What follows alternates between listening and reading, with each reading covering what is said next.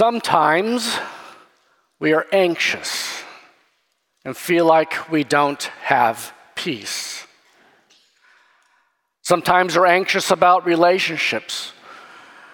Maybe you're wondering about the future of your marriage, or you have a young person in your home and you're just anxious about the trouble they're going through.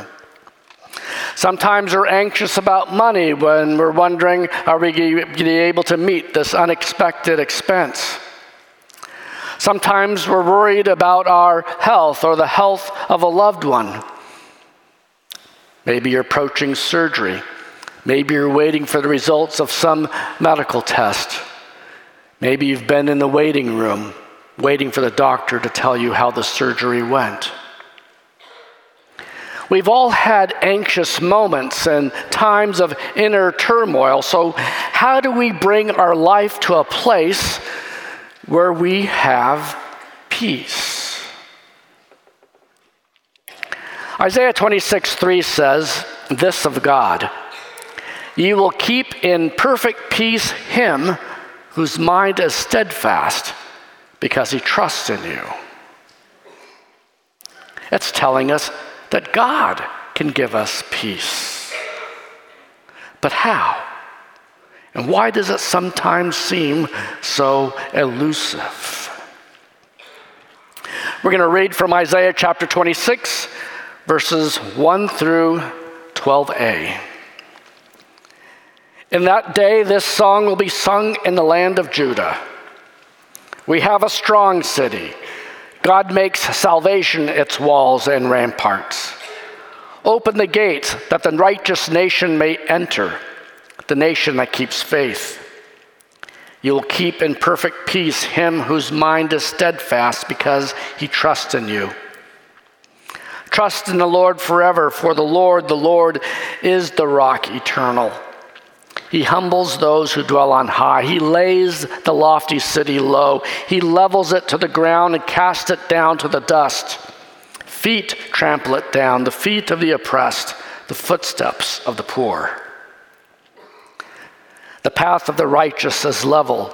O upright one, you make the way of the righteous smooth. Yes, Lord, walking in the way of your laws, we wait for you.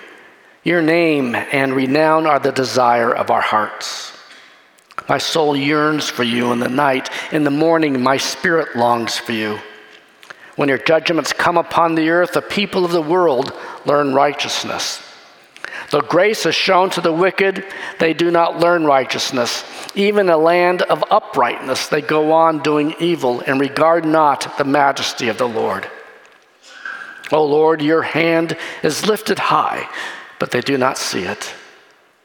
Let them see your zeal for your people and be put to shame. Let the fire reserved for your enemies consume them. Lord, you establish peace for us." The girl's single mother. They start to date. He marries her. And now the man, the lifeguard, looks after this of the girl all the time. Now she is his. Salvation's not a one-time event when you raised up your hand and said yes to Jesus. Suppose the lifeguard, you're his all the time. Often we think of salvation as a one. But if we are saved, it's because God already made us his. And because we are his, he saves us. And yes, he promises us life and resurrection. But he promises to take care of us, to meet our needs, to be forsaken, to never forget everything out for us. That's a source of peace. Now, the citizens of this city are not only saved, but their salvation produces righteousness. Verse 2, open the gates that the righteous nation may come in. First of all, they're because they've been cleansed. They're clothed in the righteousness of Christ, boldly before the throne of God. But they also learn righteousness because they love the God who has saved them. They are also people who faith because they continue to believe and trust in God. And of these people, God says, He will keep them in perfect peace, whose are steadfast, or other translations, minds are fixed on thee, are on thee because they trust in you. The people of peace, they have minds that are fixed on God. We can choose our minds will focus on. If we're focused on the anxious thing, then we'll be deprived of peace. But if we're focused on and believe absolutely that He will be present, that He'll provide, that He will redeem things that happen, if we rest in the sovereign care of God, peace that comes to us from the heart of God. I was watching a channel some time ago. Remember that guy, Bear Grylls, is kind of the survival guy. He would take celebrities' adventures, and one celebrity was on this adventure where they were going to scale a cliff. So he climbs up, he fixes ropes, with anchors into the cliffs, and then he comes down and attaches those to a harness. And then they begin to climb the cliff with him just ahead. And he told them, look down. Look at me. Why? Because if you look down, you'll become nervous and anxious. But if you see Him who is holding you fast, don't on the anxious thing. Dwell on Him who holds you fast. He keeps in perfect peace the mind that stays on Him.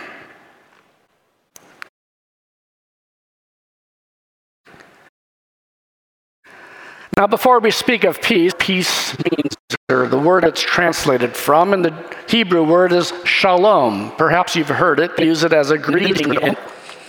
And shalom means more than not having war. It means more than just an absence of conflict. It means more than having a margarita on the beach. Shalom is a contemplative peace where mind, soul, and conscience are in harmony. Your inner life and your outer life are lived in line with your God-and conscience. It really signifies also an integrated self. And there is peace without this inward shalom. Think of a bag or a wineskin. An animal skin, and it's stitched together so tightly when liquid is in, nothing leaks out. So it has to be together well. If it's not, whatever you pour in leaks out.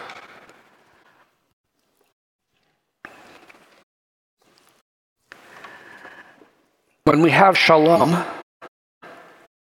and our inner life and our outer life is in line, and we are an integrated whole. And what peace God pours into us means. Without what peace He pours in,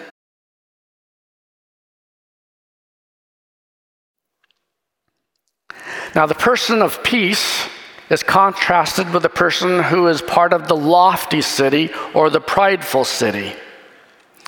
This is figurative language for those who rely on themselves and not on God, who basically say we don't need God, and we won't do what he says. And these kinds of people are actually deprived of peace. One reason is that they're on their own and everything depends on them.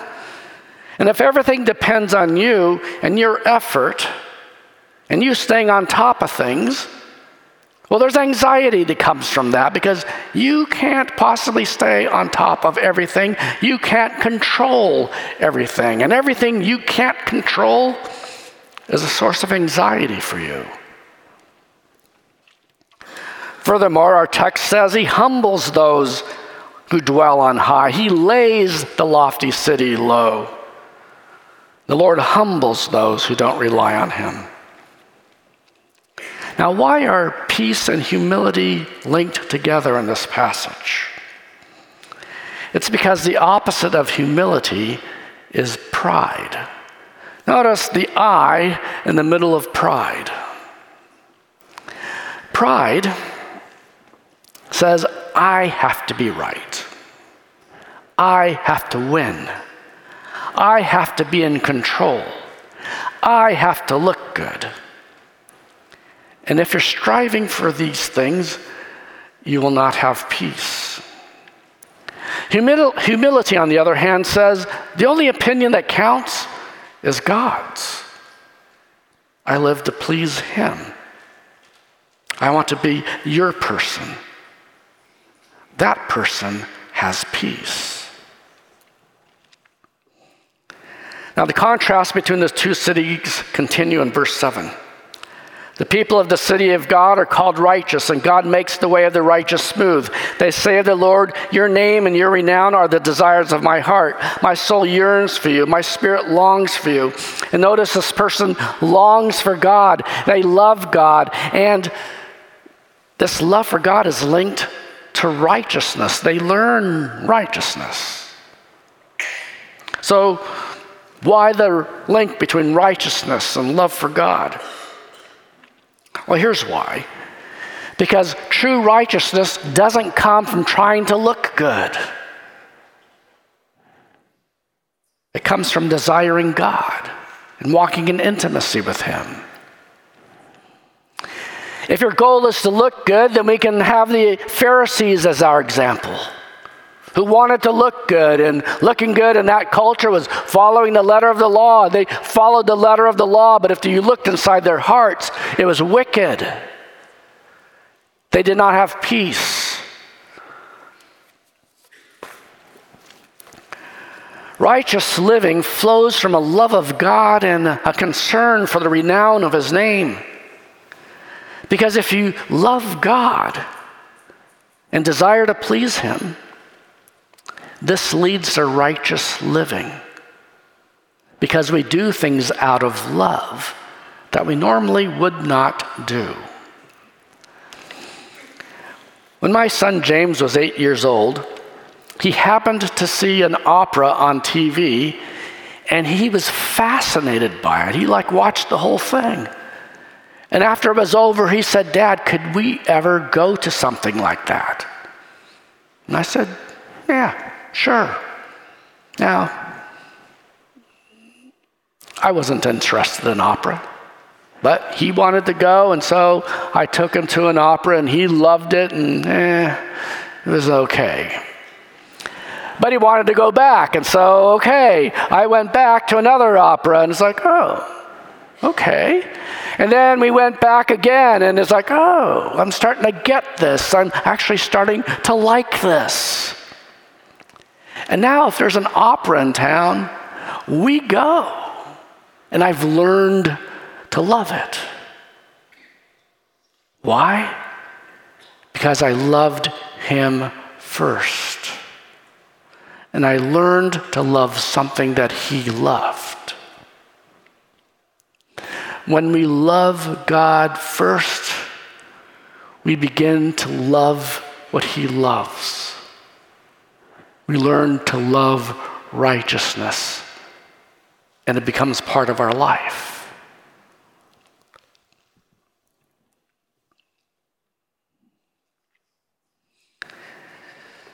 This righteous life, this integrated life, leads to peace. Our passage ends today with verse 12. Lord, you establish peace for us. God ultimately establishes our peace, and here's why. There's peace between us and God through our Lord Jesus Christ. There's nothing in your life that alienates God from you if your sin is atoned for in Christ. That means God never has it in for you, nor will he ever abandon you.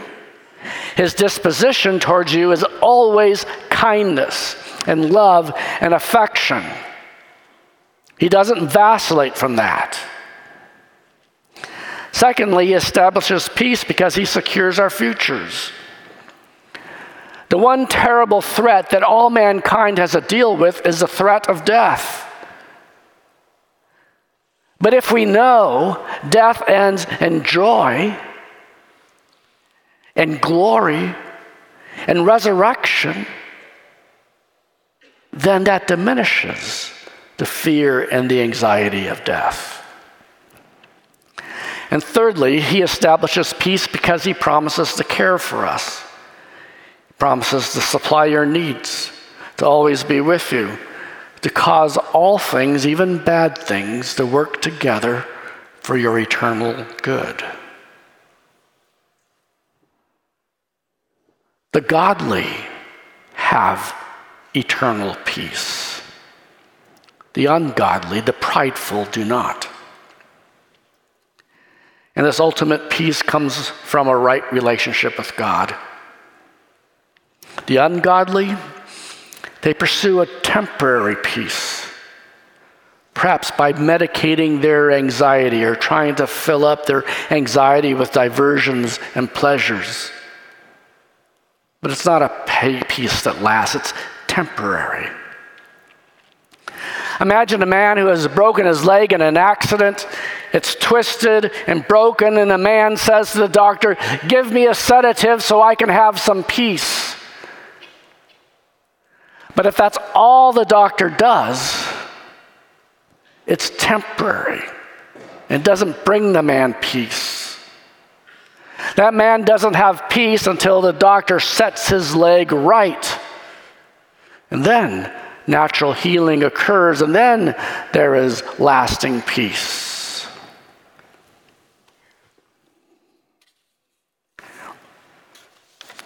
God will not give any person true peace until things are right with him.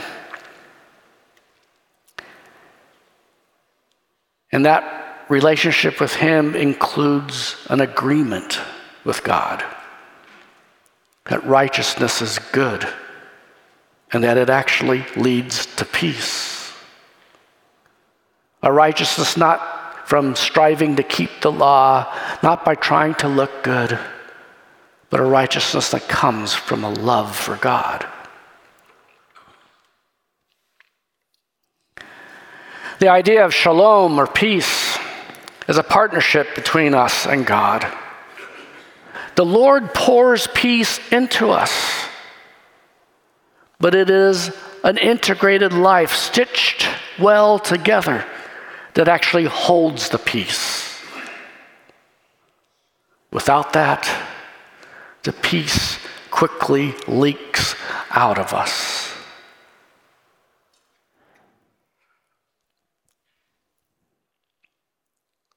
Does anyone remember Errol Flynn? He was an old guy in my day. But he was a swashbuckling guy. He starred in movies like Robin Hood and Captain Blood, and he was the heartthrob in those days. He writes in the foreword of his autobiography about his enormous wealth, his popularity, the parties, the countless women, and then he writes, "I was without faith, full of regret that I could not believe in God. I was too hard-headed for that. As a result, I am tormented, as if I have been missing something others have. You can have fame and fortune and wonder whether some little guy who has faith in God has something bigger than you ever had. Errol Flynn had everything the world had to offer, but he did not have peace. He did not have peace because he did not have God. God is the one who grants peace. He grants peace to the one whose mind is set on him because he trusts in him. Let us pray. Our Father in heaven, if we come with anxieties this morning, we put them behind us. One by one, we put them behind us. And now we look to you. As we look to you, you actually see the anxieties behind us. But we're going to trust you to take care of them and keep looking at you. If we find ourselves this morning where our inner life and our outer life do not match, we're going to confess that to you now. And we're going to pray by the aid of your Holy Spirit that you will bring our lives into an integrated whole. Believing that your way is the way of peace.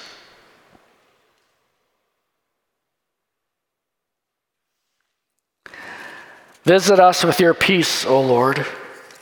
And we pray this in Jesus' name. Amen.